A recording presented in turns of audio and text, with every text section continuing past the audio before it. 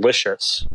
If I played Blink 182 for aliens, they would get offended and start an interdimensional war.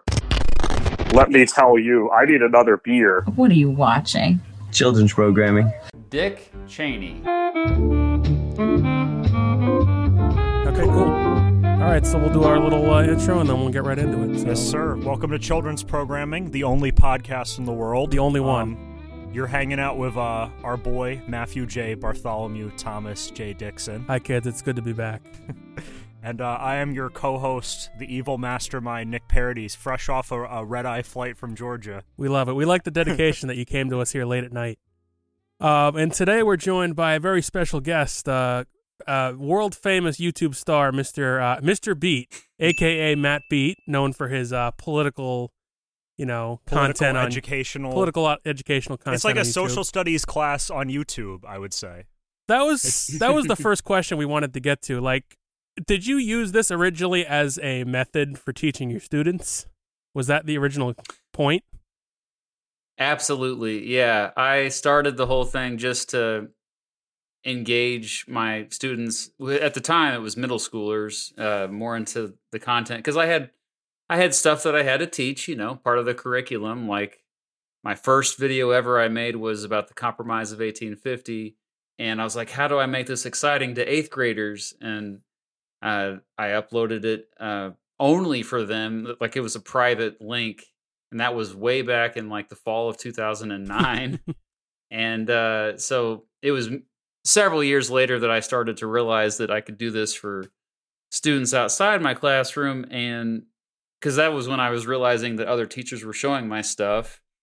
And then even later on, I was like, you know what? I'm just going to make videos about what I want, stuff that I'm just genuinely curious about. And as it so happens, those videos did better anyway. So it worked out. I think people can kind of smell that when you do something that you're passionate about and people... I think people really can sense that something in the air and respond to it, and I'm not surprised at all that those are the ones that did the best for you, because that's been kind of our experience too, right? Like when we have topics on this show that we genuinely love, like we talk films a lot, and people really those are the ones that I think people really respond to. Yeah, those are the ones we get the most traction on. And I really love like when I was in high school and middle school, like teachers would do that, but it was more like they would kind of just record over like a little PowerPoint presentation. Yeah.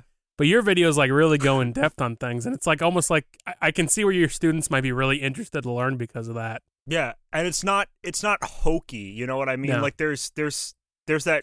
It's not. It's kind of. You have like this dry, like Bill Murray almost-esque sense of humor to your videos, and it's right. very like it's wow, what a compliment! It's very that like is. Entertaining. I love. It's Bill kind Murray. of like I feel like it's kind of like a lot of teachers are just so out of touch. I think at least that was my experience, and it seems like you kind of have your finger on the pulse of what kids are going to respond to.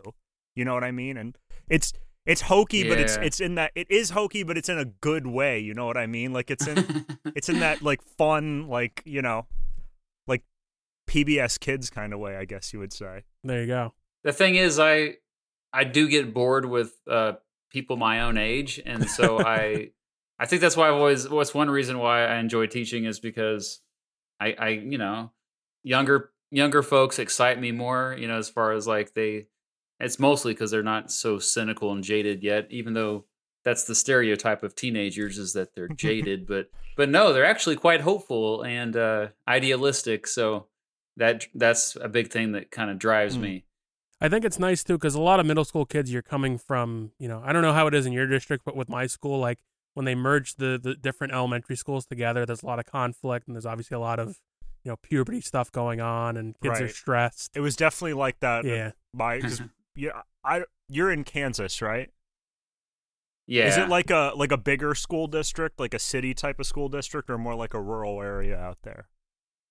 I've worked in all types, but the latest is it's a very small district. It's more rural. Like it's technically part of the Kansas City metropolitan area, but it's way on the edge. Gotcha. So it's definitely a lot of kids that they've driven tractors before, and they actually did it just as part of their job. Because my high school had like probably almost 4,000 kids in it. So like I can't wrap my head around like stuff like that. It's mind-boggling. There's like 3,000. There was like 600-700 kids in my graduating class. Yeah, I had like about half of that. So you were a huge school district. We're like an hour outside of New York City, so it's very suburban up here. Definitely. Are you on the Long Island or are you We're north? Much north. We're like you know where Newburgh is? Vaguely, yeah. It's like we're about halfway between New York and Albany, I would say, right? I think that's a fair... yeah, so you're in you're not that far from Kinderhook then. Martin Van Buren's home turf. Go. Sorry for that rare history reference there. I've driven through it once, and I remember seeing the sign, and I was like, holy shit, the president was born here? Yeah. You know, you don't expect it because it's in your own backyard. FDR, too. Then you got Hyde Park, Franklin Roosevelt. That's like an hour outside of here. We went on a school trip there once. Yeah. Yeah. That's one thing I'm envious of being in Kansas is like we don't have. I mean, we have historical, locations where historical sites, but just not that much. You know, there's just so much more history back east, and I kind of get jealous of that. Like, I have to really drive far if I want to go to a lot of historical sites to film. You know. Yeah. Yeah, but you're kind of in the middle, so I guess it's it's sort of a decent trip to if you're going up to maybe decent trip everywhere. Yeah, decent trip everywhere. You're right in the middle, so you cut your time in half. I gotta ask, because you're from Kansas, are you over the moon about the Jayhawk upset from last night? Oh man, that's funny. You must really follow college football, then, huh?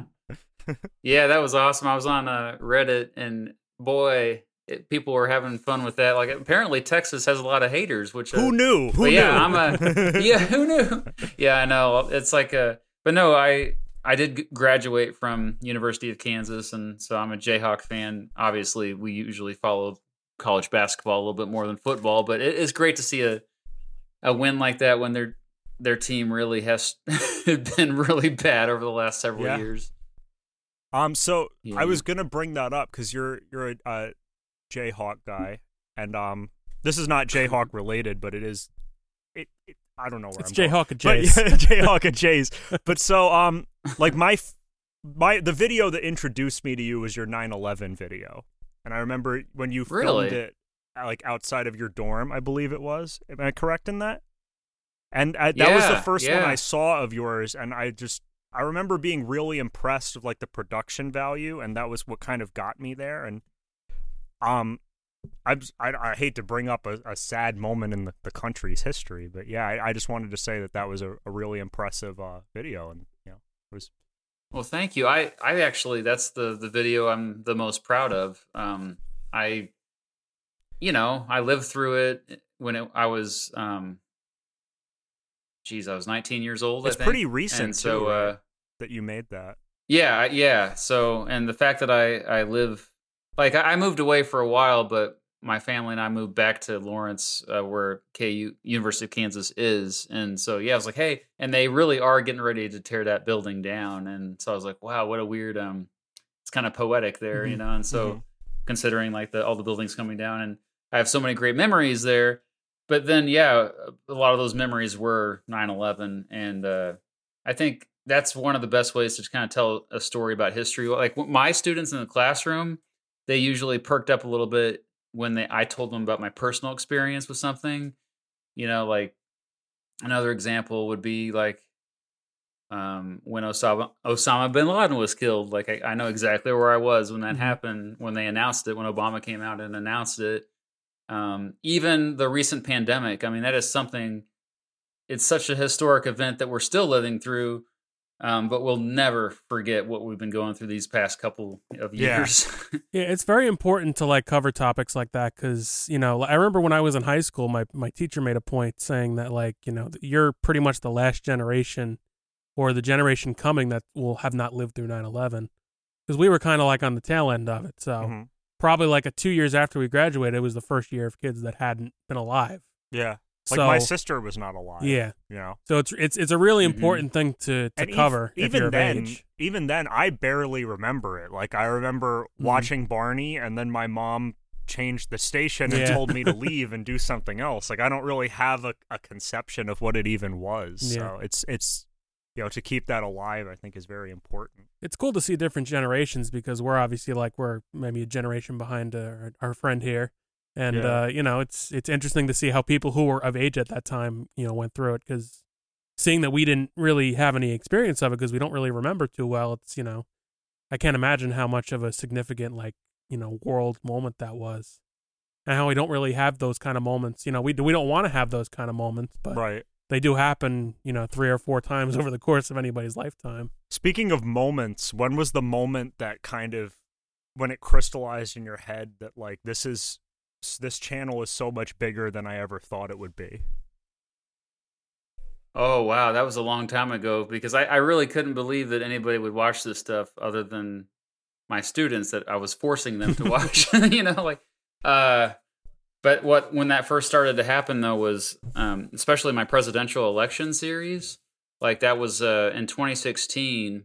I guess part of what kind of drove people searching for that content was it was an election year, and I was one of the only people who had made videos about every single presidential election in American history. So, and then people were following the series, and they couldn't wait for the next episode. And it was leading up to the election day, and I was like, wow, maybe I could do this.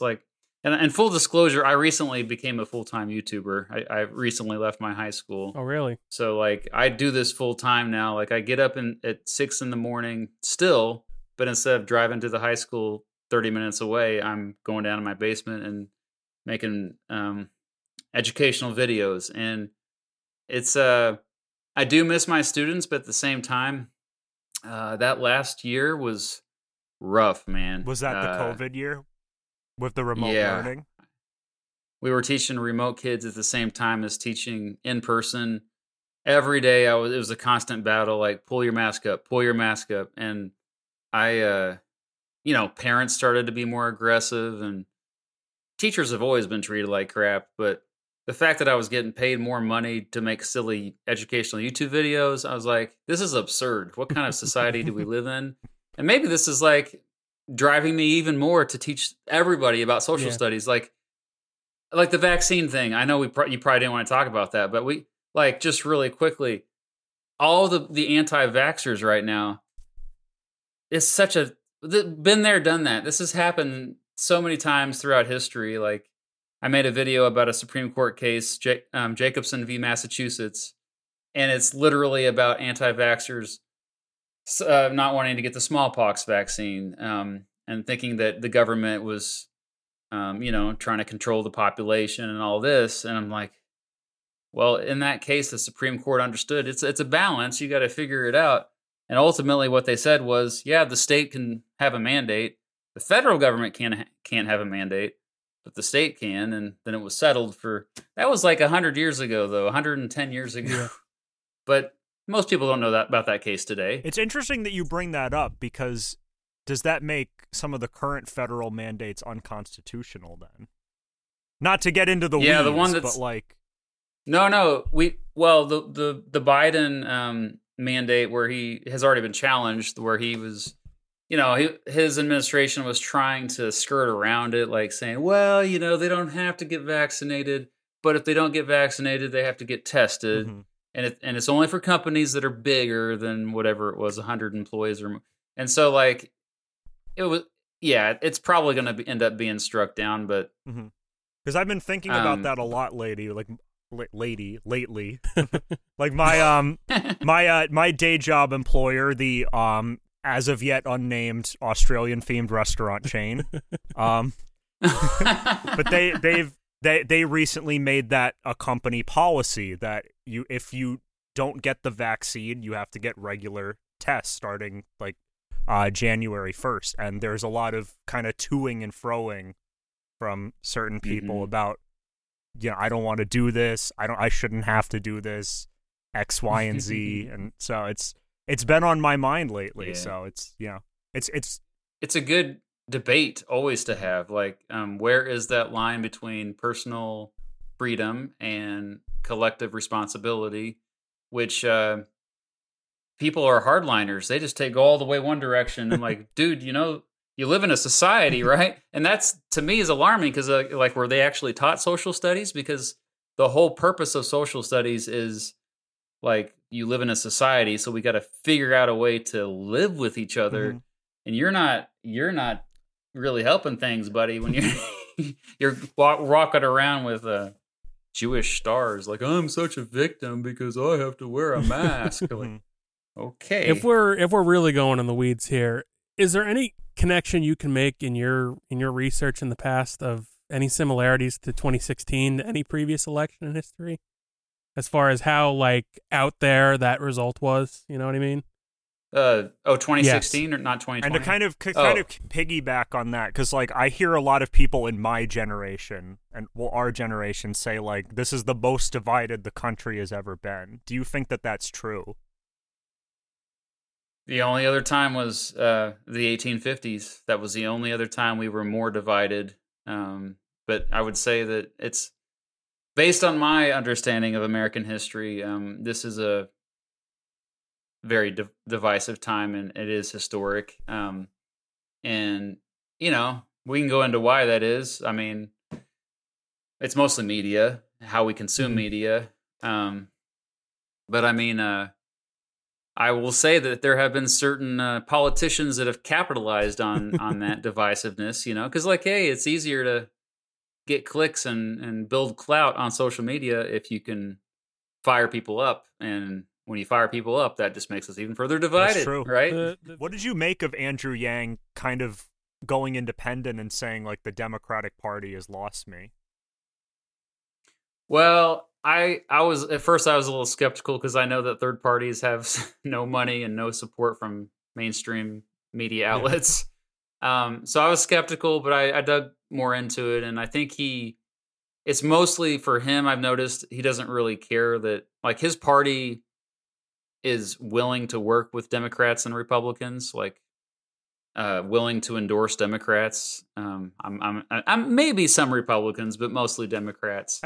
So it's not like they're going to be like a separate thing. They're going to be working with the Democratic Party. And I also wanted to kind of piggyback on that, and with your experience and your research and all of that stuff, do you think that with the way social media is going, where you can build a brand online and you can kind of present yourself how you want to be presented, kind of no obstruction and no filter, do you think we're moving toward a world where third-party candidates and independent candidates will start to get more and more possible and frequent?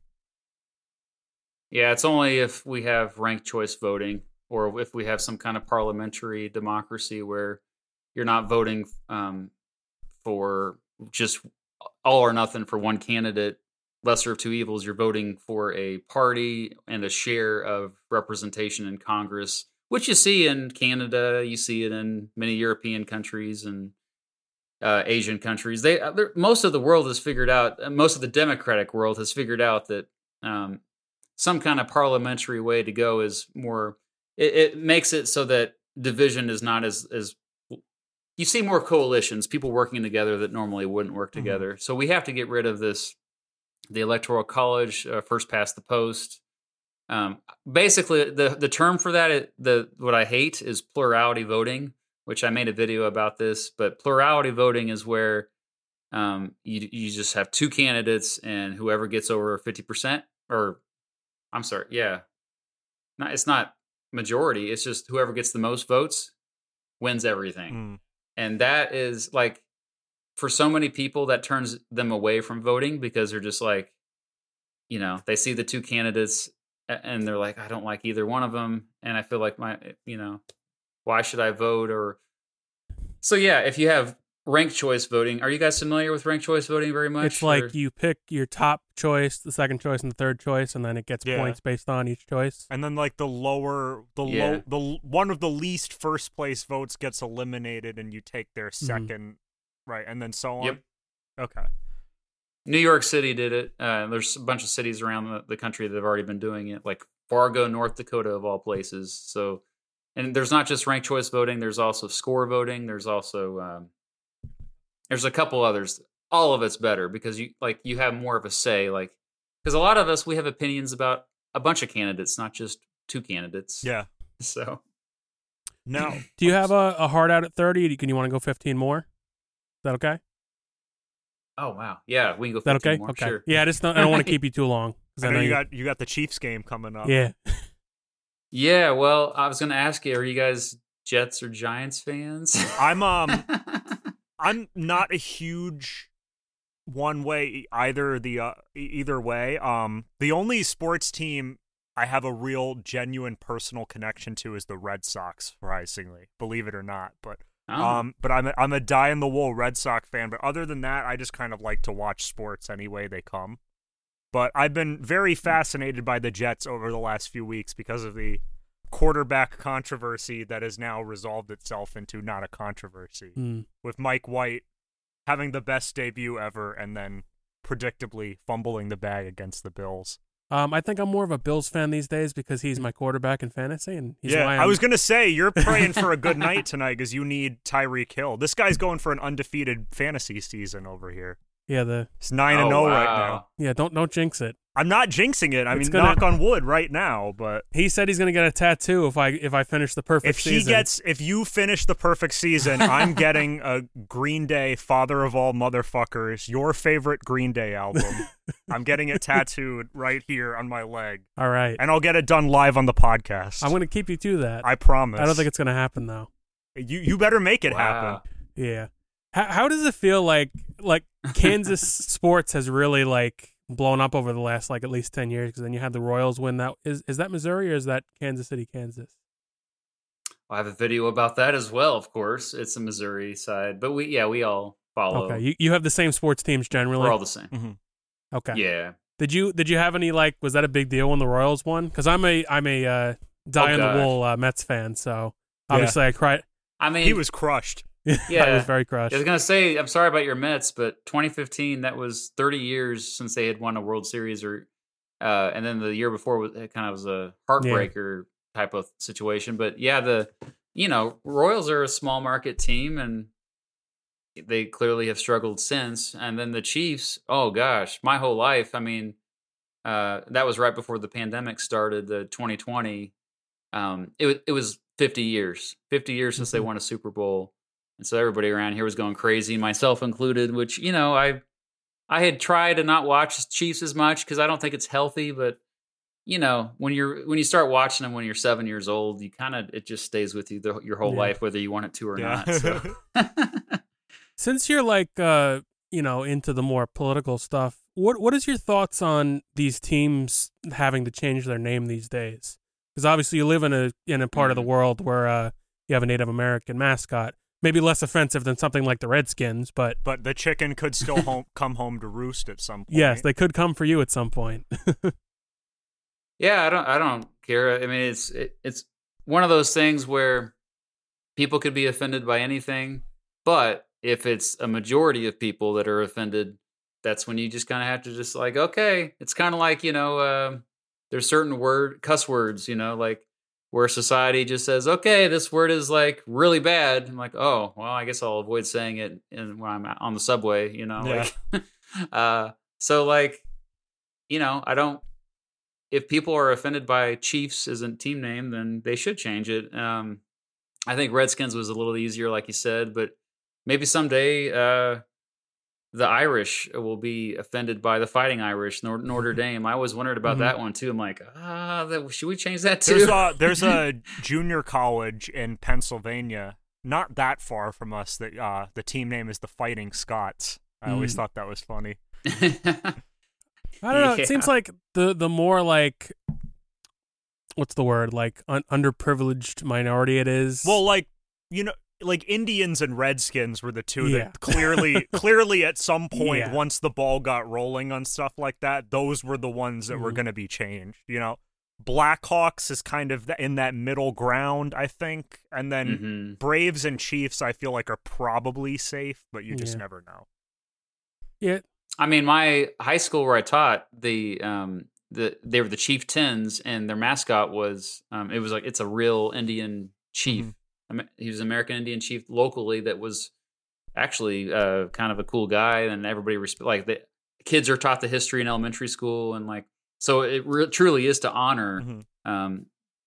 Chief Tonganoxie. That's kind of like what Florida State did. Yeah, where they got the Seminole Nation to like back them. That's important. As long as the organization or the tribe endorses your team, or at least if there's some sort of like recognition there, I think that's fine.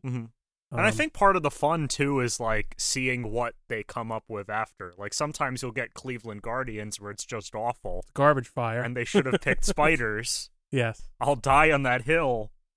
By the way, do we have an update about the ongoing Cleveland Guardians legal case? I don't know anything about it. I like you said, I'm more of your side. I think that they're going to change the name again at some point, but who knows? I predicted on a previous episode that they'll re-change the name to Spiders within 5 years. Oh, I like that's that my name. Herschel Walker-esque prediction. Yeah, but okay. But yeah, I mean, like St. John's was the Redskins, and now they're the Red Storm. And I think Red Storm is just it's cool. Nobody else has that name. You know, it's like Tulsa Golden Hurricane. Like nobody's gonna think of that besides you. It's a touchy subject, but you know, it's just interesting to hear like, you know, other people's perspectives on it. Definitely. Yeah. Do you have any? I'm sorry. That's okay. Go ahead. Do you have any videos or series of videos that you want to make that you haven't yet? Yeah, well, this is a good segue because I have really wanted to make a series on Native American nations. Like, there's a college nearby where I live where it's a great resource where I can probably dig into some archives and talk to experts but just like. I feel shout out to a YouTube channel called Native American History. I think that's the name of it, where there's short animated videos. Like they have a really good one on the Comanche, but I feel like this is they were here for thousands and thousands of years, and you know, like so much history, and yeah, not much is written down. That's because we basically historians call all history before written record prehistory for that reason. Like oh, that's archaeologists that they need to figure that stuff out. But I do think that their story is important and it's not heard enough. So, dude, it's ambitious.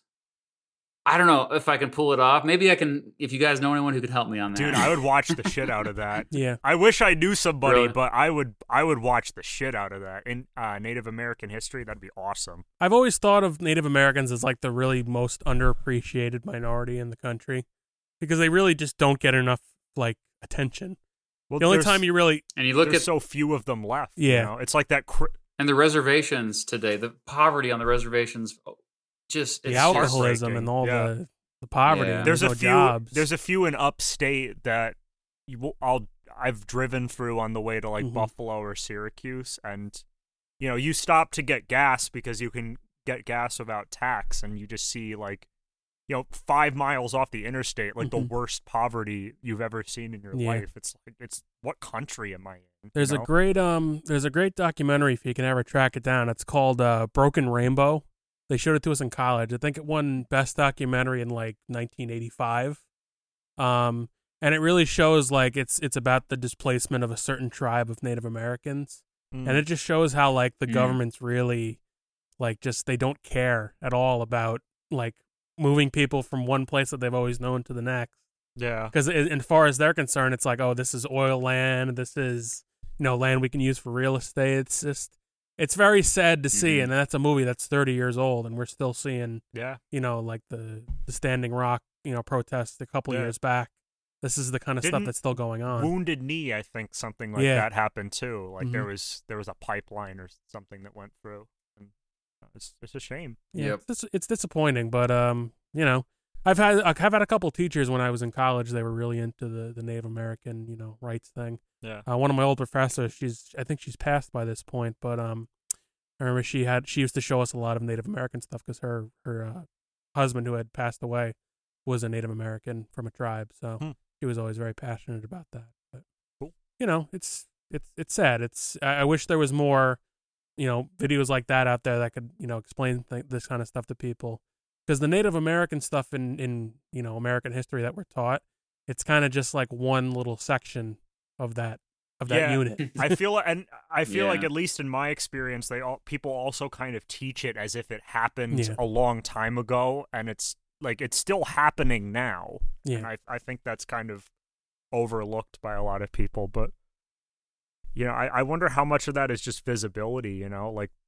There's just not a lot of American Indians left in this country. There's like that old Chris Rock bit from one of his specials where he's like, I've seen a polar bear riding a unicycle, but I've never seen an Indian family hanging out at Red Lobster. Yeah. And it's sad, but it's true. There's just, I've met maybe like 5 Native American people in my whole life.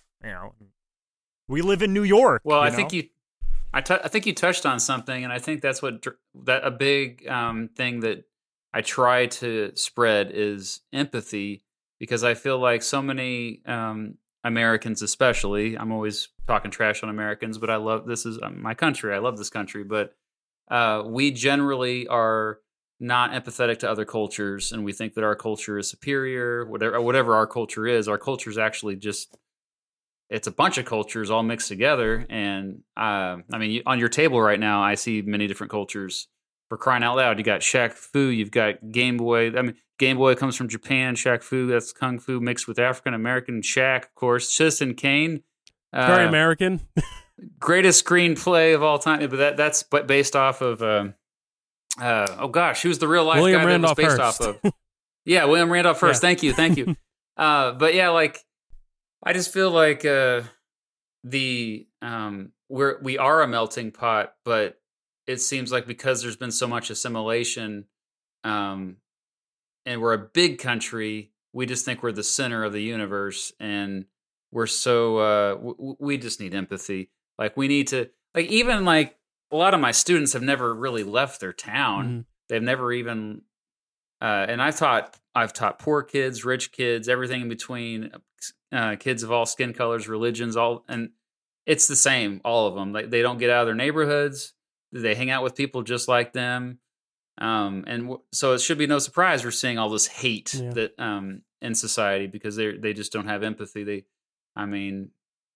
That's what drives me, trying to spread the empathy. And I think it should be mandatory that people get out of their country. Studying abroad should be mandatory, or Peace Corps or something where you're especially a country that's impoverished, Yeah. Get some culture. I really appreciate that in your videos too. You'll always see a few comments here and there where people are like, I don't completely agree with you, but I appreciate your, balanced approach to a topic. Right. And that's very important. You don't want, I hate when some people go, you'll see that in, networks like Vice or on one end of the spectrum, or Fox News on one end of the spectrum. Yeah. Or they'll just say, this is how history happened and you have to accept it the way it is. And that's just that. Mm-hmm. But I like your approach where you kind of teach it from an educational perspective, obviously.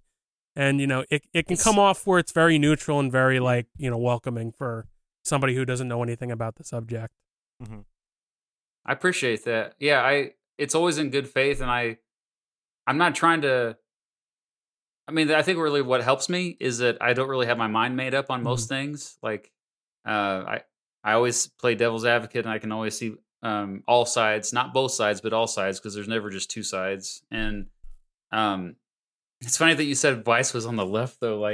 I love Vice, and here's the reason why. It's not just one person. It's like a team of thousands, and that is true journalism, though, because you know what they do? They go to these places. Yeah.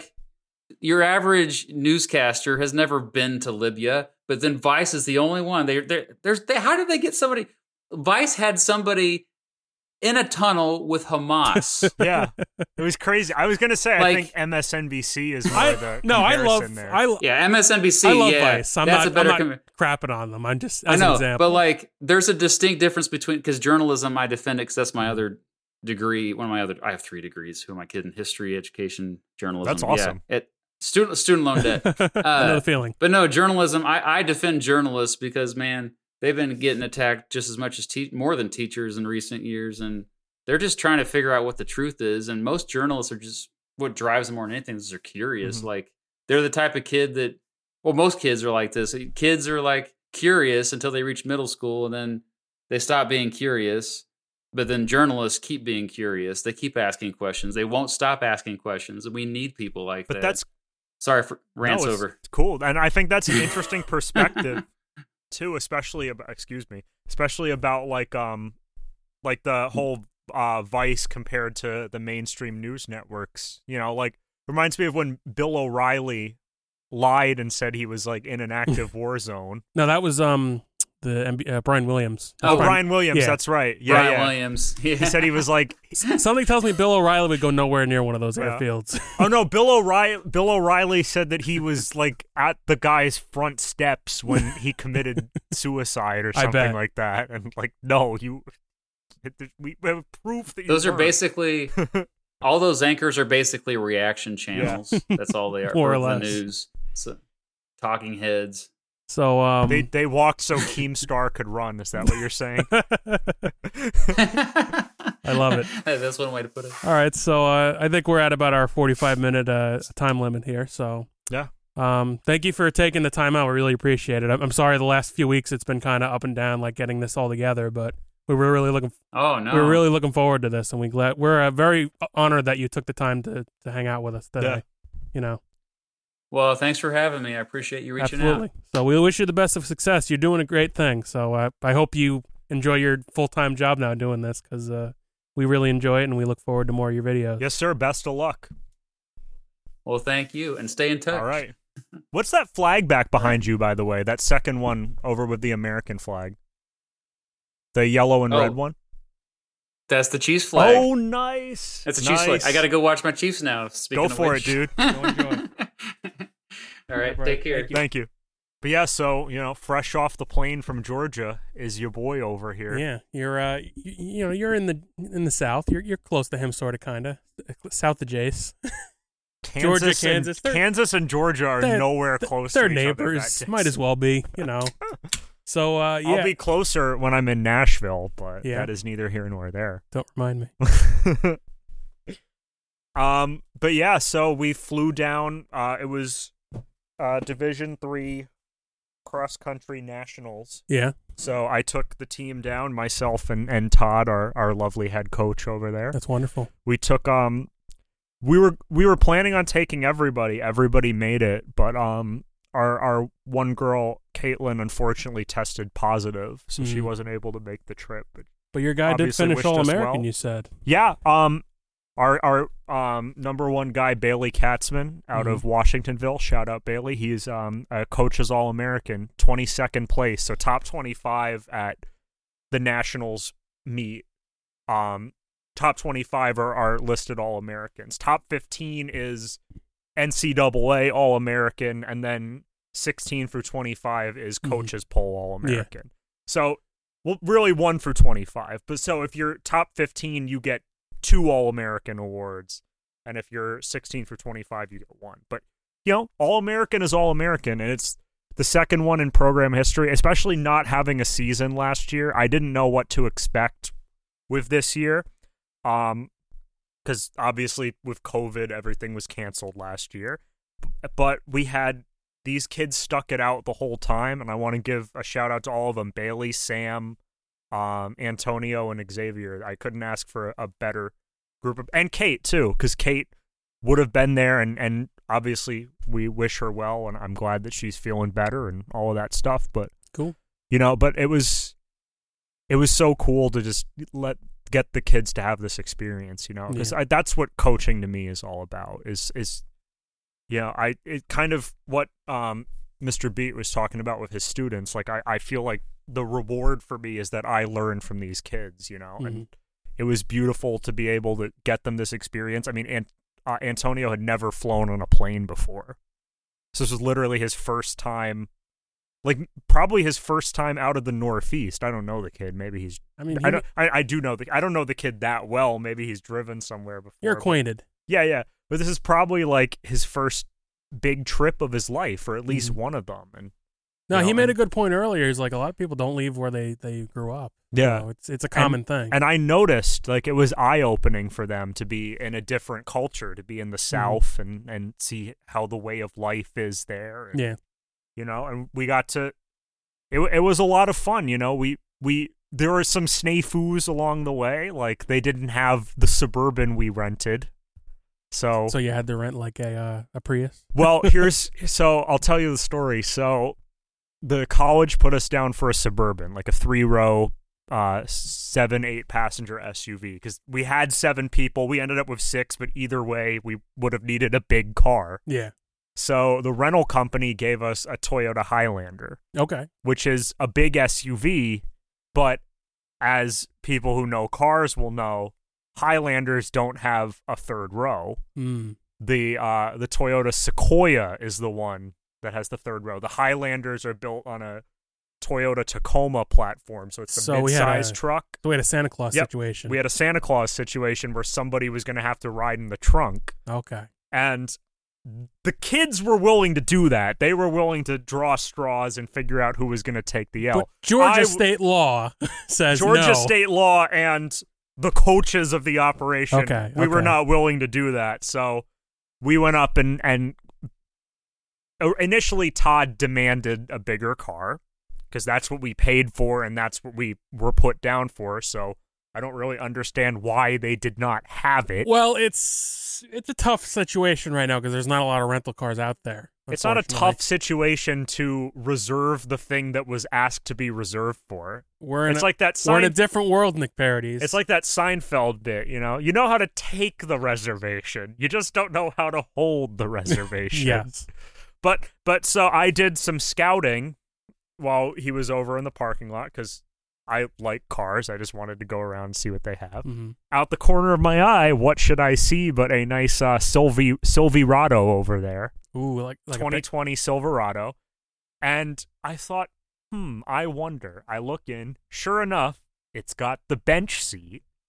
So I go over and I'm like, hey, just so you know, Todd, that truck over there, that's got the bench seat. It can seat 6. We'd have to put all our bags in the trunk and, hope they don't get rained on while we're driving to Macon. Because we flew into Atlanta, but we were staying in Macon because the race was kind of out in the countryside. So we were staying in Macon. It's about an hour away. So he's like, we'll take the truck. And they're like, no, we're going to go up and find you the thing that you asked for. So they go up to find the thing that we asked for, and we're waiting a while. And I'm like, let's just take the truck. And he goes, we'll take the truck. And they're like, no, it's okay. We're going to figure out something for you. And then we wait a little longer, and he and I say to each other, you know what? I'll go over and I was like, you know what? You go over and you tell the kids to just put their stuff in the trunk of in the bed of the truck. What are they going to do? Kick us out? And get in the truck, and I'll say, we're taking the truck. Where's the keys? Yeah, and so that's what I did. I said, we're taking the truck, and then they wrote it down, and we took the truck. And no rain befell you? There was rain on the way down. But we were going fast enough, because we're going highway speed at that point. We're on the interstate, so we were going fast enough that light rain plus the weather and the speed kind of canceled it out. Okay. And it didn't get super wet. A little Lowe's trip could have sufficed with a tarp if you really wanted to go that route. But... Yeah, but we were saving our money for big shit. Like we went to this arcade our last night, and they got to have fun doing that. And I got to have fun playing skee ball. Ooh, that's a classic arcade experience. We went to multiple nice restaurants, and by nice restaurants I mean Texas Roadhouse, Popeyes, and Glory Days Bar and Grill, which, by the way, shout out Glory Days Bar and Grill, Macon, Georgia. Excellent service and excellent atmosphere, and the only sports bar I've ever seen where they also have Nick Jr. on. So that was very. You gotta have something for the children. Yeah. It's very important. They were showing some weird show, like living monster trucks. It made no sense to me, but I'm sure. That would be, I know the show, but yeah. But I don't know what. The one where there's a human and. Yeah. But he's the only human in the world, and all the other trucks are sentient. Yes. It's very, very odd. very distinct there. Yeah. But I'm happy for all your fellas there, and but yeah, it was awesome, and to have it was just great to have everybody there because I've been to nationals since the first year I ran. Mm-hmm. I've gone to D3 nationals every year. I went 2 times as a runner. I went 1 time as a volunteer. I just went out of my own pocket because I wanted to see. It was 2 friends of mine from when I did ran, so I wanted to see how their season ended. And then I went twice as a coach. And it never loses its luster for me. To see all of those teams and all of these people from literally all over the country. Mm-hmm. Like it's amazing. The champion was from Illinois. The second place kid was, I think, from North Carolina. There was a top 10 team from New York. There was a top 10 team from New Jersey. There was a top 10 team from Missouri. It was all over the place. So it was good for my runners to sort of break out of that bubble and get to see, different people who do the same thing that they do but come from a wildly different background. And it was Georgia Military College was the school that hosted the event, and they did an excellent job, I gotta say. Like, they had shirts and hats made for the winning teams and the winning runners. They had plaques set up. They had on-site merch, which is where I was able to get this lovely sweater. It's very nice. Yeah, with full customization. Like this, it didn't come like this. I put this flag shit on there. It was one of the designs they had. Oh, they let you actually? They had like a press, and they had a press. They had cool. food trucks there. Yeah. And mind you, this is all out on a farm in somebody's backyard in rural Georgia. So they had all this shit out there. By the way, the Jamaican food truck, excellent. And I love the fact that the guy was packing heat while he was cooking the food. I happen to see that. At least you know you're safe while you're eating your, I don't know, what's Jamaican food. I noticed that. I pointed out to my kid I pointed out to my runners and goes, damn, he's packing right now. I said, yeah, stay strapped or get clapped, bro. Be like, look where you are. Yeah, it's the South, man. There's a lot of people packing, I would imagine. Yeah. I don't know the exact laws of Georgia, but I assume it's a concealed carry state because I saw more than one instance. Yeah, more than you would see up here in liberal area New York. Yeah. And it was nice for me because, as I've made a point of mentioning on the show before, I am strongly considering moving down south to pursue music. And, it's not Nashville, it's Georgia, it's a different state, but it's the South. It's the South, and to be able to, I think this is my advice to anybody who's thinking of moving anywhere. Go visit a place, and like I said, it's obviously not the same, but culturally it's similar enough that you can kind of get a reading. And obviously I've been to Nashville before, so I'm not going into this blind, but go to these places and don't see the sights. Like, visit them. If you're thinking of moving there, don't visit and see the big sights. Visit and just kind of live normally and think about the context of what would my everyday life be like if where I was am I going to here? go study if I'm educated, or where would I go to practice? Right. If I was an athlete, where would I go to the gym? Exactly. What's the good pizza place down there? Yeah, stuff like that. Exactly. And I was making mental notes of that. And not only that, but like how will I interact with the people around me? Yeah.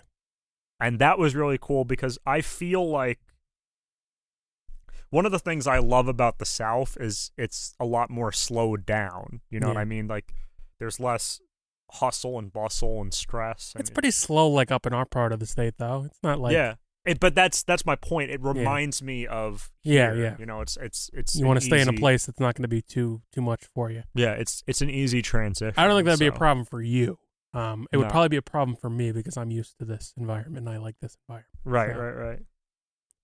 But yeah, and then of course on the way back is where kind of the wheels fell off. Because, well, how much alcohol was consumed by me? Yes, you of legal drinking age, of course. Yes, none by the kids because they are obviously not of drinking age. They're not of drinking age. I I had beers and drinks and stuff, but not on the company's dime. I paid for it myself. Good boy. But yeah, and not while I was working, so wasn't loaded at the meat or anything like that. I wouldn't expect that from you. Strictly business. Strictly business, exactly. Yes.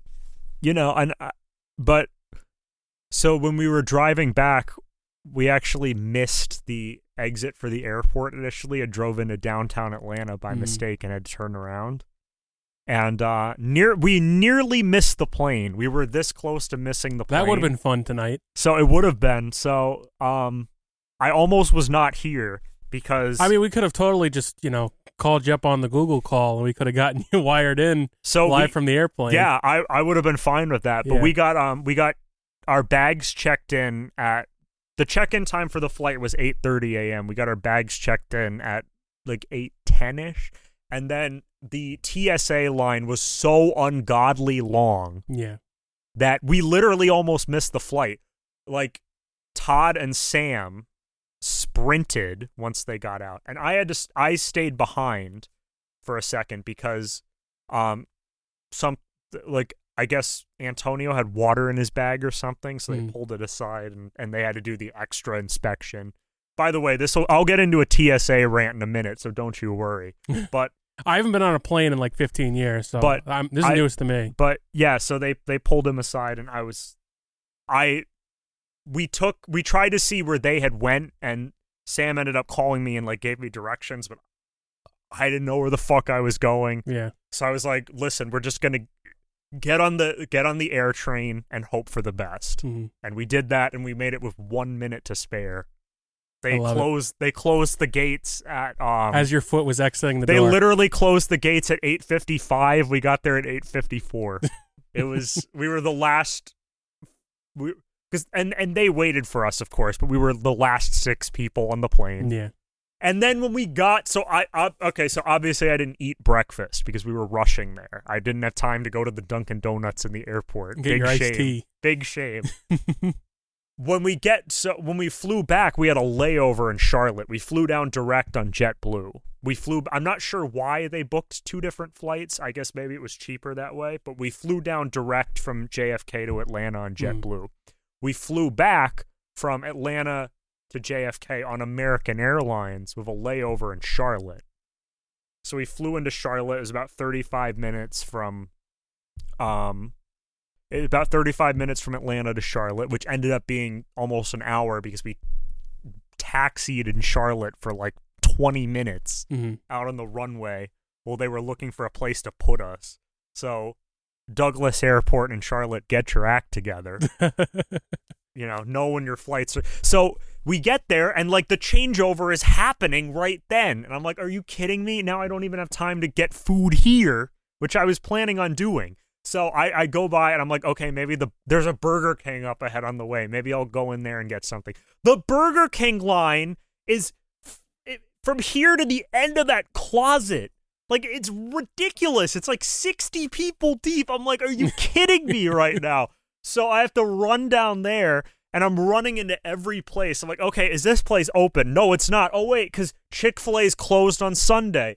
Oh, wait, this place is closed because it's the South and shit's closed on Sunday. Oh, wait, Wendy's line is too long, so I can't do that. I ended up luckily seeing Todd farther up in the Wendy's line and successfully cut the line. But, so I did get my food. Then we get on the plane, and American Airlines, I just want to rant about a few things real fast. They haven't had a good few years. Number one, I understand the safety thing. Yeah. I understand that I have a responsibility as a citizen to keep everybody safe by wearing my mask. But if I have to do it, how come the pilots don't have to do it? Because I saw those motherfuckers, and they didn't have masks on, okay? I saw them exposed. American Airlines exposed. Breaking news. And I said that in direct earshot of the flight. I made sure that the flight attendant could hear me when I said it. I said to one of my kids, I was like, hey, man, why do we have to do this and they don't? You share the same air. Yes, exactly. So if the pilot has coronavirus, yeah, then everybody on the plane has coronavirus. Yes. Thankfully, that did not happen as far as I know. I mean, I guess I'll find out in a few days if they text me, but I'm going to assume that everything's fine. Yeah. But so yeah, and then we get on the plane. Now JetBlue reminder, JetBlue is a budget airline. American Airlines is top of the line. JetBlue is a budget. Okay. JetBlue is I wouldn't know. JetBlue is like called a regional carrier. It's for like shorter haul flights. American Airlines is like the big, like American Airlines, Delta, United. Those are the big national carriers where they have first class and they pull out all the stops. Not on our plane, by the way. No first class on this Airbus, but you know. What do you expect? What do you expect? It's a connector flight from Charlotte to New York. I'm not expecting first class.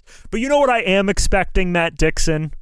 I'm expecting such simple things as free Wi-Fi and a TV in the back of the seat where I can do things with it. Not always had. Do you know why I was expecting those things? Because the budget carrier airline had them! Why doesn't the national carrier have free Wi-Fi? Why doesn't the national carrier have a screen in front of my seat? We love peaking. 100%. Why? What is going on at American Airlines? This is ridiculous. I want to hear from American Airlines customer service. This is ridiculous. Let's call them up. Let's do it, but off the air. Yes. I'm not going to expose these guys live on the air it's not any their more fault. than I already have. It's not their fault. It's the corporation's fault for the... It's the man's fault. It's the utter incompetence leading the way at American Airlines. This is why I don't fly. I refuse to fly. Yeah, it's not fun. By the way, TSA, the biggest joke in the world. It has saved nobody. It's just coincidence that there hasn't been a big terrorist attack in the last 20 years. Yeah. The TSA has saved nothing. All it's done is make shit incredibly more inconvenient for the working man. Now I have to take my shoes off and stand like this, like an asshole, and spin around in a circle and click my heels and say, there's no place like home. Remember that years back there was those people complaining because they had the x-rays at the TSA? They threw away my cologne. How much was the cologne? It was $5 because it was Old Spice cologne that I bought at Target, but they still threw it away. Why can't I have cologne on the plane? If anybody's by the garbage can at Terminal 5 in the O'Hare, whatever the airport's called. JFK, then... Why can't I have cologne on the plane? Because you could conceal an explosive in there. No, I can't! Sure you can. Why can't you just open it and sniff? Why would you know that? How would you know you can't hold a bomb in that small of a container? Okay, I guess I've been exposed. Why can't you just open it and sniff? Don't they have bomb-smelling dogs at these places? Why don't they just hold the can of cologne in front of the fucking dog's nose? Did you know at one point you weren't able to bring, like, a box cutter, or you were able to bring, like, a box cutter on the plane and you could bring matches? Do you remember Indiana Jones? He brought his piece on the plane and then smoked a cigar on it. I'm not saying we need to go back to those days, but this is ridiculous. I shouldn't be checking in 2.5 hours before the plane leaves because I gotta spend half of that time waiting for some idiot to check my bag. And you know what? They don't even check the bag. When I went through Atlanta, this was the wildest part. They didn't even check me.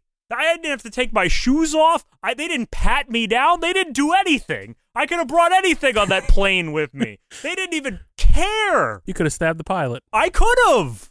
For his lack of masking. Which would have been a very, he could have been the poster boy for the pro-mask movement. Bro, like, the whole thing is... You need to go on a plane more often. This is great content. I should. I honestly should. My ear is still popping, actually. I wish my life was as interesting as yours when you go on a flight. Dude, the lesson of this podcast is don't drink too much Diet Coke. And don't fly American Airlines. Don't fly American Airlines at all. At least until they get their shit together. I'll be driving cross country to Florida this spring. Really? Mm-hmm. You and the lady? Yep, we're taking a trip to Sarasota. Nice. So we're going to be driving across the great states of the United States. Nice. That'll be fun because I don't fly. So yeah. And we decided it would have been a lot more expensive anyway because we had to rent a car for a week, and that's not, obviously based on your little situation there. We don't want to be renting a car. I mean, it was actually better for us in the long run because the truck was actually cheaper than a Suburban would have been. But yeah, but it just it's nice to get a vacation. I haven't been on a real vacation in probably like 5 years. So. Yeah, that's why I'm taking a few. Like I took the whole week off from work from last Wednesday to this Wednesday. And I could go back. There's shifts available tomorrow. I could pick one up, but I'm not going to. I need a few days to decompress. You going to come with me when I see my first theater movie in over a year? I might, man. What are you seeing? We're going to go see the Velvet Underground documentary over at the Pleasantville Theater near Tarrytown. Yeah, I might go to that. Yeah. Might bring our friend of the show, Charles Bodensieck. He might join us. Okay. Because I know he's a fan. Yeah, definitely. But yeah, because I just saw it and I'm like, that'd be nice to go see a documentary in theaters. It's been a while. It would be, man. And especially the Velvet Underground. That's a subject that obviously is connected to me and near and dear to my heart. What was that supposed to mean? Just the heart? Heart, yeah. This is your heart right here? Yeah. Okay. Fair enough. I know nothing about the Velvet Underground, so I love their song Sweet Jane. Yeah? Garage band, Nick Parody's Garage Band classic. We love it. Sweet Jane. Da-na-na-na-na. Sweet Jane. You'll have to serenade him with me sometime. Yeah, great song. It genuinely, and the Velvet. Just a little bit of background. The Velvet Underground. You might not know, educate me. I don't know much. You might not know them, but you've definitely seen their logo. It's the banana. Well, that's one of their albums, right? Yeah, that's the. But so the band was, they were kind of the first indie rock band, first alternative rock. Like literally everything in alternative rock can be traced back to the Velvet Underground because they were kind of the first guys to do it. They were the first. It was kind of in the prog era, late 60s, early 70s. Yeah. So it was when the Beatles were going psychedelic with like Sgt. Pepper's and the White Album and all that stuff. It was when the Stones were experimenting with different sounds, like Brian Jones was playing sitar and marimba and all this crazy stuff, and it was when The Who was writing these big rock operas and using synthesizers a lot, and Velvet Underground kind of took things in a different direction, and they kind of brought it more lo-fi. They didn't have the best equipment, so they used that to their advantage to create interesting new sounds. They wrote about people on kind of the underbelly of society. Like, there's kind of debate about what Sweet Jane is about, but most people say it's about a prostitute, so that's just one example. And it's the two main members of the band, obviously, have went on to be some of the biggest musical legends of all time. Number one, Lou Reed was the vocalist, and Lou Reed is one of the biggest musicians of the last 50 years. I mean, he's been incredibly relevant for a long time. He's worked with everybody from Metallica to, you name them. And isn't there also that adage where it's like there's more people who were inspired by the Velvet Underground than there are fans of the Velvet Underground? That's true. Yeah. I'm one of those people. I like Velvet Underground songs, but I wouldn't call myself a Velvet Underground fan. I just they know have a nice some of their aesthetic songs. to them. They do have a nice I'd aesthetic. like to learn more. Yeah. But there's so literally everything. Sonic Youth, Nirvana, Ramones, punk rock wouldn't exist without the Velvet Underground. Grunge wouldn't exist without the Velvet Underground. Art rock wouldn't exist without the Velvet Underground. Modern stuff like the 1975, like the shoegaze type of stuff where they're doing like kind of out there effect. U2 would be nothing without the Velvet Underground. It all kind of that they're the genesis. They're the Beatles for alternative culture, basically. And then also the other main member of the band was John Cale, who is the guitarist, and John Cale has become like a legendary jazz musician, kind of art music avant-garde composer. So he's done a lot of interesting things too. Definitely fits with the Andy Warhol vibe they were going for back then. Definitely. So, I've been enjoying a lot of not doing the social media thing to give an update on that, because I know I've been kind of going off the grid completely these days. Yeah, I've noticed that. It's been very, very therapeutic, very soothing to not have to worry about the outside world in a greater capacity as I used to, as far as like on the internet. It's something I highly recommend anybody do out there, especially if you're, on every social media platform in a personal sense. Right. I think it's something that everybody should at least try, because I know there's a few people out there who kind of live on social media. It's part of their livelihood. Right. As far as like their work and everything. Somebody like Mr. Beat, for example. Right. But if you have no connection to the internet and you have no connection to any sort of these social media platforms, yeah, I think it's a really healthy step to get away from it, because you find yourself, being more, engaged in things that are not the internet. You have more engaging conversations with people. You find it maybe easier to talk to people because then you have to interact with people in society, if you will. Mm-hmm. So, just a little update about that. I've been a lot happier just not being, You seem happier. I just don't feel as bogged down. Like I wasn't a big social media guy, but it's sort of like, okay, you click on this person thing and you see what this person is doing. Mm-hmm. But when you're not on there, you don't see any of that. So it's I'm not an envious person. I don't hold any sort of jealousy for anybody. Right. But it makes you think when you're exposed to certain people, even if it's not people like even like certain quote unquote hype beasts or gurus or anything like that. Like lately my girlfriend's been pointing out that I really turned on Gary Vee lately. Yeah, because I haven't been following him anymore. Because I just got kind of tired of the like grind set, Not that it's bullshit, just like it's really stressful. And I feel like you've gotten tired of Joe Rogan also. I really have gotten tired of Joe Rogan lately. We were talking before the show about how he's once again gone off the deep end. I was never a huge fan of his, but he always like, okay, I'll listen to his episode with Ben Shapiro because maybe he has some salient points. But most of the time, it's not usually the case. It's there must be something in the water down there in Austin. I think he's been hanging out with Alex Jones and Eddie Bravo. And Elon Musk and all these people. Yeah. He's also kind of gone off the deep end lately. He's been tweeting a lot about... He tweeted at Bernie Sanders today and said, I didn't even know you were still alive. Elon did? Yes. That's honestly funny. And then he was like tweeting like, where do you want me to send my $1 million in taxes or whatever? And then some guy commented at the bottom. He's like, you're only selling that stock because you have to. Something like that. So... These billionaires, my guy. Ridiculous. Oh, boy. So I was going to put together a list, but in lieu of putting together a list, I have found a quiz that I want to see if you can get. Okay. Is it like trivia? Yes. I know you're a huge baseball guy. Okay. So this quiz is, can you name all the pitchers who have thrown multiple no-hitters in their career? We're going to do this. How many are there? There are a total of... I don't know. It doesn't have an exact number, but it's between 20 and 30. All right. So let's see how many you can get. Justin Verlander. Okay. That is one. Yeah. Homer Bailey. Bailey, two. Roy Halladay. Okay. So far, so good.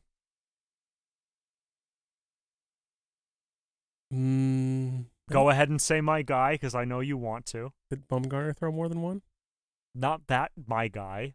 Your guy. My other guy. Your guy on... Same team. Matt Cain? No. Same team. Other one? My Hall of Famer.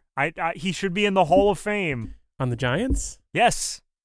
I ride the train for him forever. Oh, Tim Lincecum. Yes, my stoner buddy, Your Tim boy. Lincecum. The man Big time Timmy Jim. The man who disappeared. Yes. Okay, so we're going to like... We've got 4 so far. Okay, the OOs. I can't really... Was there more in the 2000s that I'm missing? There's a couple big ones you're missing. In the OOs? So remember, this is just 2 or more. Well, not necessarily in the 2000s, but just 2 big ones that I think that you definitely, I know 2 big ones. Can you give me is it the 2010s? No, it's prior to that. The 2000s? So one was the 60s and one was the 70s and 80s. The 60s, well, Nolan Ryan would be the 70s, obviously. Yep, Nolan Ryan was 7, of course. The 60s would have been Sandy Koufax. Yes, sir. So you got 7. You got the 2 most. Nolan Ryan obviously was 7. Yeah. Sandy with 4. Did Jim Palmer throw multiple no-hitters? Sorry, Jim Palmer was not on the list. He does have one, but not more than one. Somebody who's the guy that threw multiple? This is all time? Yeah. Johnny Vandermeer, the only person to throw 2 consecutive no-hitters. That's correct. Yes. He's on there. Cy Young probably threw a few no-hitters, I'd Cy imagine. Young did. He threw 3. Okay. Same number as our boy Justin V. Christy Mathewson maybe threw a couple no-hitters? Yes, sir. Mathewson is on the list. Okay. Let's try the 80s. Who would have thrown a no-hitter in the 80s? You might have to help me a little bit more. Okay. So is that all of them for the 2000s? Am I missing any? You are missing a couple. There was one who famously blew the whistle on a big baseball scandal. Blew the whistle on a big baseball scandal. Recent big baseball scandal. Mike Fiers threw 2 no-hitters? Mike Fiers threw 2 no-hitters. That's a weird one. Okay. There was a former Cy Young winner on the list who was part of a World Series championship drought breaker. Mid-2010s. He won the Cy Young the next year. He won the World Series, and since then he's faded from. So this is 20. This would be the Chicago Cubs. Yep. Okay, what pitcher would be on the Cubs? Did John Lester throw that many no-hitters? John Lester did not. Okay. His teammate did. His teammate, pitcher on the Cubs in 2016. Jake Arrieta? Jake Arrieta, yes, sir. Okay, cool. Cool, gotcha. Faded since then, unfortunately. Yeah. Did Juan Marichal throw 2 no-hitters? Juan Marichal did not.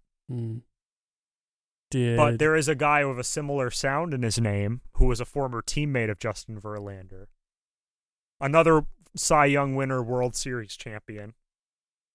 Potentially could win the Cy Young again this year. Former Giant? Former National. Oh, Max Scherzer would be. Max Scherzer, yes, sir. Mr. Max Scherzer. How many I got so far? You have 1, 2, 3, 4, 5, 6, 7, 8, 9, 10, 11, 12. So I need 8 more? You need more than 8 more. How much in the weeds would I be for the rest of them? Or are they kind of difficult? There's a few that are pretty. There's a few that Randy Johnson. Randy obviously. Johnson, yes. So we've got 13 now. Did Clemens ever throw 2 no-hitters? Clemens never threw one at all. That's believe surprising. It or not. So there's a few that I know you won't get because Yeah. they're from the 1800s or whatever. Okay. Yeah. So one would be Larry Corcoran. He was the first person to throw multiple. Okay. So I'll give you Larry Corcoran. He has 3 in his career. Can I get Carl Hubble? Did he throw more than 1 no-hitter? Carl Hubble did not. Okay. Who's the other? I'll give you Addy Joss. He was the first person to throw a perfect game and a no-hitter. Okay. I'll give you Virgil Trucks, who is only significant in baseball history because through the no-hitters, and is really only significant in world history because he spawned us Butch Trucks, the drummer of the legendary Allman Brothers Band. We love to see it. How many are left in the time period that I would know? We got Randy Johnson. So there's one big one left from the 2000s that I feel like you know. White Sox, Blue Jay, Marlin. He played for these teams. World Series champion 2005 with the White Sox. Part of the Marlins' big free agent spree in 2012. And then Sanchez? No, not Anibal Sanchez. Although he does have one. But this guy has 2. Josh Beckett? Not Josh Beckett. He was part of the Marlins in 2012 when they signed Reyes and Mark Burley? Mark Burley, yes, sir. He has multiple? Okay. Multiple. Okay. A no-hitter and a perfect game. Okay. And then I'm looking here. I'm not sure if there's anybody else on the list that would jump out at you. Probably not. But I'll try for 2 more. One is an all-time legendary pitcher. What decade was it? 40s and 50s.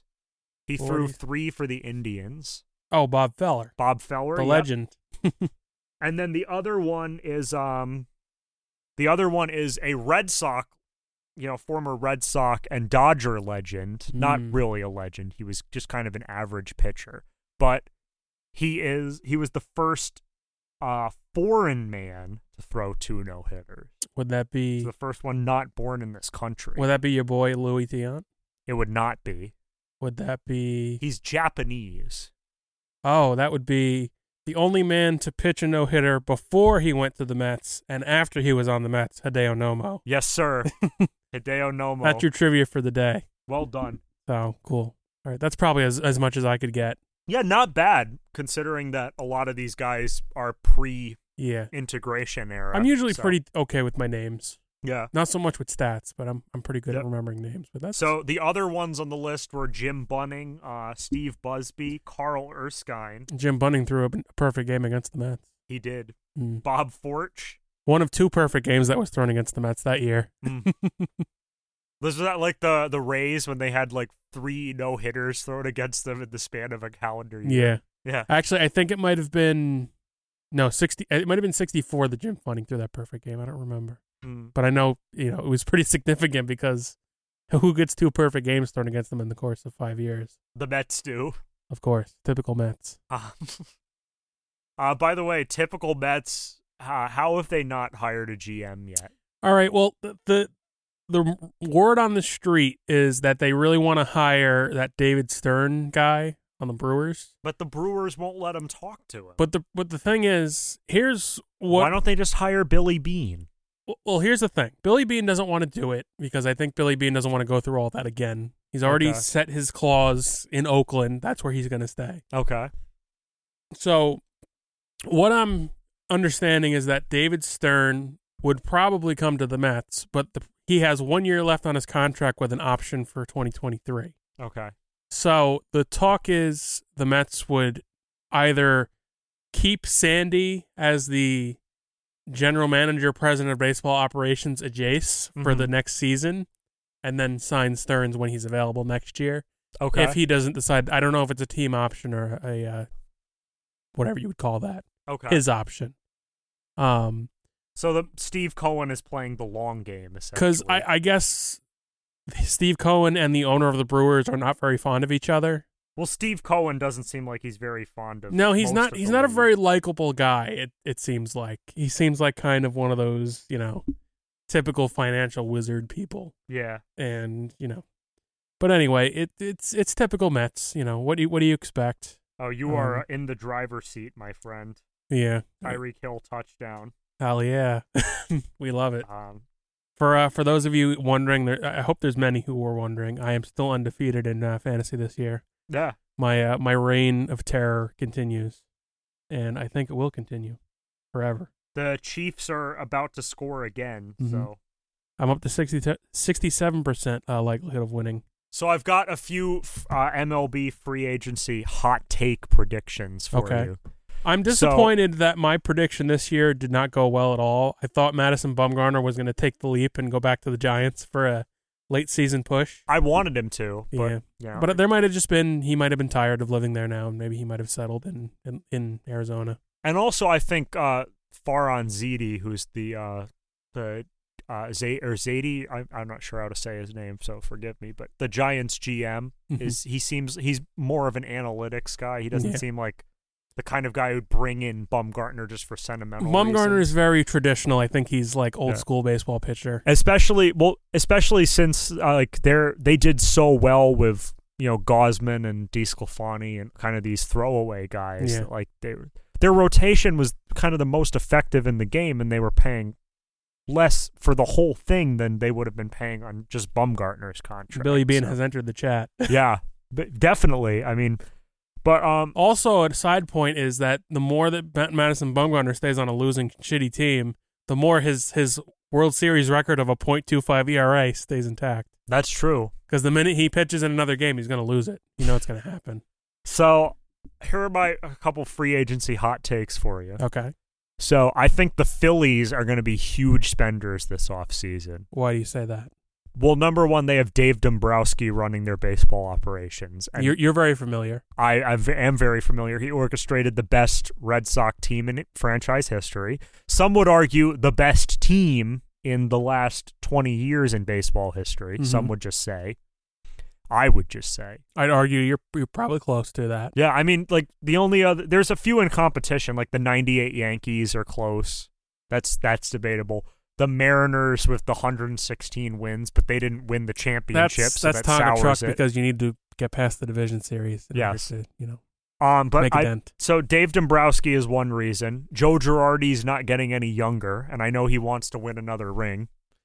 But also, they have a decent amount of money, and they're a big market team. They sometimes try to act like they're not, but they are. Mm-hmm. And I think they're going to be huge players. I predict that they're definitely going to sign Nick Castellanos out of the Reds, and that'll give a nice power contact bat behind Bryce Harper. So, I mean, you can do a lot worse than Bryce Harper as your 3-hitter and Nick Castellanos as your 4. I mean, Nick Castellanos almost won the batting title. Yeah. Didn't he used to play for the Tigers? He did. Yeah. Another Tiger that they let slip away. And yet they're still paying Miguel Cabrera for the next 4 years. Yeah. I think the Phillies are going to be huge spenders. Nick Castellanos, I think they're going to sign at least 2 of the big free agent pitchers. Give me Robbie Ray and maybe a Clayton Kershaw. Maybe a Kevin Gausman. But is Kershaw going to stay with the Dodgers? They didn't give him a qualifying offer. They didn't give him a qualifying offer. I don't think they want him back. That was kind of what I was going to go as another one of my hot takes. I don't think the Dodgers want Kershaw back. That'd be really weird. It would be, but also like they've kind of moved on. They've got Dustin May, they've got Walker Buehler, they've got Urias. They don't really need him anymore. They have a very loaded team, which has always been a common trend with them. They always have more than they need. And the Dodgers have so many free agents. They have like 12 or 13 free agents. It's crazy. They can't afford to keep all of them. And I think if they had to pick between the 2 of them, they would probably rather keep Scherzer. Yeah. Because Scherzer is just better right now. He's playing at a higher level right now. I could see Verlander maybe going over there. I couldn't. I don't think they'd have enough money to pay him. No? I think Verlander is either going to want to go one of 2 places. I think he's going to go home to Detroit, or he's going to go to an East Coast AL East team. What about the NL East? What about my boys? The Mets? Yes. I don't see it happening. It never happens. No. I could see the Red Sox happening. Maybe. But I think the Sox were really close. I think they're right there. A real true top of the line starter would kind of push us over the edge. They're a really good team. Yeah.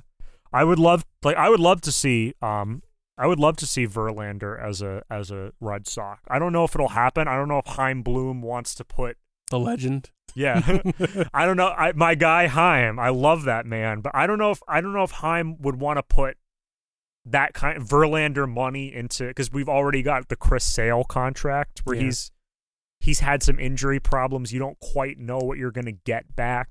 I don't know if they want to do that with 2 separate pitchers, but the argument I would make is that the potential upside for that is tremendous. Because if they're both on, then that's a Cy Young, one of the best pitchers of all time, plus one of the best, formerly one of the best. Like Chris Sale and Justin Verlander's incredible 1-2 punch. Eddie Rodriguez will probably be back. Evaldi is still going to be there, and he's probably going to finish top 3 or 4 in Cy Young voting this And you might year. be able to plug in like maybe an average sort of like maybe a Gausman, because Gausman, I think. I don't know if they do that though, because there's a few nice young arms coming up. Like Tanner Houck looked pretty good. Mm-hmm. Nick Pivetta looked good. They've talked about trying Garrett Whitlock in the rotation. I don't know if they will. I think he's better suited to be the closer long term. Where's Clayton Kershaw from? I'm not sure. Let's find out. Because is there any team he would go maybe to try to be closer to home? Maybe. Let's see. Because I know a lot of the older pitchers, they tend to do that towards the end of their career. They want to stay closer to home. Clayton Kershaw is from Dallas. Okay. So he won't go to the Rangers because they just are not going anywhere. What about you boys, the Astros? They're about to be like drained, like sucked dry. That's possible. Yeah. I don't know if he would. Speaking of them, do you think that they will recover from the great free agent drought of 2021? Do you mean like the fact that Correa is leaving? Aren't they all leaving pretty much? No, they've got a bunch that are still under contract. Okay. They're still, unfortunately, one of the best teams in majors. Correa is probably going to leave. I think Correa will go to Detroit. Detroit? Yeah, Detroit wants to make a big splash, and there's a few reasons I think that. Number one, Detroit really wants to make a splash. They have a lot of their prospects ready to come up. They want to make a splash. AJ Hinch is the manager there, and we know Correa has that connection from the Astros. Imagine he just wins another championship and proves everybody wrong. They could, man. And then the other thing too is that we know the Illiches have a lot of money. They do. You know, they're the owners of the Little Caesars fortune. Yeah, Detroit. The Tigers are not afraid to spend money. I would love to see good Detroit baseball. Me too. We love our Tigers. Jack White would love to see. I'm sure he would. Baseball. We're big fans. But yeah, so those are some of my free agency hot takes. I don't know how hot they actually are. Yeah. I think the Astros are going to sign like maybe Marcus Semien or somebody to play shortstop. Yeah.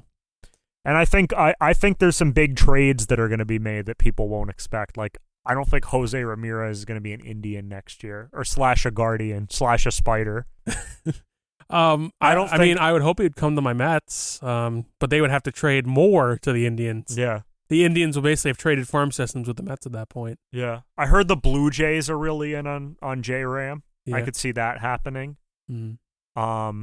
They're a good team, too. I could see them kind of... The AL East is always pretty good, except for Baltimore, but, you know, they're really building their stock there. They're a good team. Baltimore? Yeah. Yeah. No, not Baltimore. I'm talking about the Blue Jays. Well, Baltimore's building their stock too. They got got Rutschman coming soon. They got Grayson Rodriguez as the number one pitching prospect. So yeah, well, at least you can tank for a few years, build a good farm system, but that doesn't mean anything until they put it on the field. I wonder what's going to happen because of this work stoppage now. Because it's probably going to go into a strike, and they apparently one of the biggest things that they want to get out of the strike is they want to end tanking somehow. You can never do that. How are you going to tell people, okay, you can't do this, this, and that? Yeah, I don't know how you would. Are we good on time there? 13 minutes left. Okay. I think it goes to the next file, because I've noticed the last few times that the SD card doesn't have anything on it, so I think it just switches to the next card. Okay. We'll see. I mean, it's not that big of a deal. I mean, if you want to wrap it up, that's fine with me too. Yeah, you got to go? I don't have to go. I'm just... Mm-hmm. Yeah, we can probably finish up. It's like an hour and a half. It was a good conversation with Tyreek Hill, 2 touchdowns for you. Oh yeah, I guess I won the week. I guess 10-0. Yeah, all his players are done for the week, so I think I'll be fine. Yeah, the only week you still have Henderson to go and Kittle to go. You're going to be fine. The next 2 weeks I'm worried about because I got a lot of buys, and then the last week because I'm going to be playing John, and if he wins, I'm never going to live it down. I can't let the lad beat me like that. Don't worry, John won't win. I'll manifest it for you. Isn't it too late for trades? Let's try. Let's find out. Because at that point, I might just trade for some and do a Mickey Mouse trade.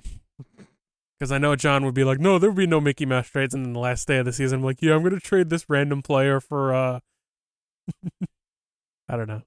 But it's been fun. It's good to finally win, even though I can still propose you a trade, so I guess it's still possible. Yeah. I don't know how much longer that'll be the case, but it's so weird that the NFL trade deadline has passed, but the fantasy trade deadline has not. Is it, so in theory, the best I could do is 16-0 because I have a bye week? In theory, the best you could do is 17-0 because it's a 17-game regular season. Okay. No, because we stop at 15 weeks and there's 3 weeks of playoffs, right? We stop at 14 weeks. Oh, because it's an extra game this year. Okay, that makes sense. So the best I can do is 17-0. Yeah. It's possible. It is possible. I need 7 more wins to What would make you feel worse? If you lose the perfect season on the last day of the year to John, or if you lose the perfect season in the Super Bowl to me? I would be proud that I lost to you because you're my compadre. I would not ever let John have that because he doesn't deserve it. Because he's scum. Pond scum. He's pond scum. He's Remember, these are Matt Dixon's words, not mine. Pond scum, Jonathan. Pond scum. You are filth. I'm not going to insult the man like that. I love John. But, he's pond scum. That's what he is. Pond. he's corn pone. Tonka truck. Tonka truck. Mickey Mouse. Yes. Did you see that that NFL Twitter poll? Well, I guess you didn't because you're not on social media, but the NFL ran up a poll of like who's been the biggest surprise in football this year, and it was the Washington football team. Well, it was like who's been the biggest surprise: Cooper Kupp, Deebo Samuel, and I was looking for the options, and I was like, these are all Dylan's players. How did this happen? And yet he's still like, well, he's doing okay.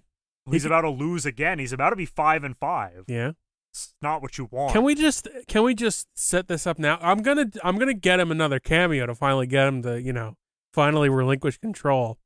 But I think after 3 consecutive losing seasons and me possibly completing the greatest fantasy season of our lifetime, yes, it is time for him to step down. He is a horrible commissioner. He is like an old man who's, stuck at the train station, and he's too stubborn to ask anybody to tell him when the train's going to leave. Old man yells at cloud. Is that what you're saying? He is just, he's old man Jenkins, and he needs to go. And I think it's time we need new blood in here. Vote Nick Paradis for commissioner. How exactly. About that? I'll be your running mate. All. So, because Joe, he's just a horrible commissioner. He doesn't know what he's doing. Yes. He doesn't know the sport. And, we have the better podcast. Let's be real here. Let's be real. I mean, I'm just saying, Mr. Beat has never come on the Grind Hours. How many guests have you had there, Joseph? He's never complimented the Grind Hours audio, but he did compliment the children's programming audio. How many winning seasons do you have in the Matt Dixon era there, Joseph Leo? How many seasons have you lost next to me, Joseph Leo? Joseph Leo. I'm just saying. Just saying. He probably won't get this far because he doesn't listen to us because he's not a supporter of our endeavors. Too busy over there doing his, whatever he does. Uh-oh, called out. Yes. So, you anyway. See it. It's not what you want. No. Anyway, kids, thank you. This is what you want. Thank you for listening again to Children's Programming. You have been a wonderful audience. Thank you again to Mr. Beat, Matt the Beat. Yes, please check him out at Matt Beat, Mr. Beat, everywhere. I think that's pretty much what he is everywhere. Yeah. You want some good educational material that's actually educational and actually entertaining. I would describe him as the Bill Murray of political YouTube. It's great. Yeah, good stuff. That's a good comparison. We thank him for joining us because I know it's very nice to see somebody who's very successful on the platform. Yeah. Is able to come here, and not saying that the people we have in the past are not successful, but I feel like he's someone who's like in it right now. Yeah. So it's good to see. He's hardcore. He's hard in the paint every day. He is out here on the grind hours, if you will. So please follow us, everybody, at Children's Programming on Instagram, Chai Programming on Twitter. Yeah. By the way, I was gonna bring this up to you. We should get like a new intro that's got like the Joe Rogan sound bites. Like we need somebody saying. We need somebody winning a fight and saying, trained by day, children's programming podcast by night. All day. Yeah, all day. We need a neon sign. We need cigars, even though I don't smoke, but yeah. you can have that if you I'll want. have it. So, yeah. All right, cool, kids. Remember, kids, don't do drugs. Only the good drugs, Advil, Tylenol, and marijuana. Yeah. And, stay good. Do good things. Stay gold, pony boy. There you go. Bye-bye. Get yourself hand tattoos. Do it. Train by day. Children's Programming Podcast by night. All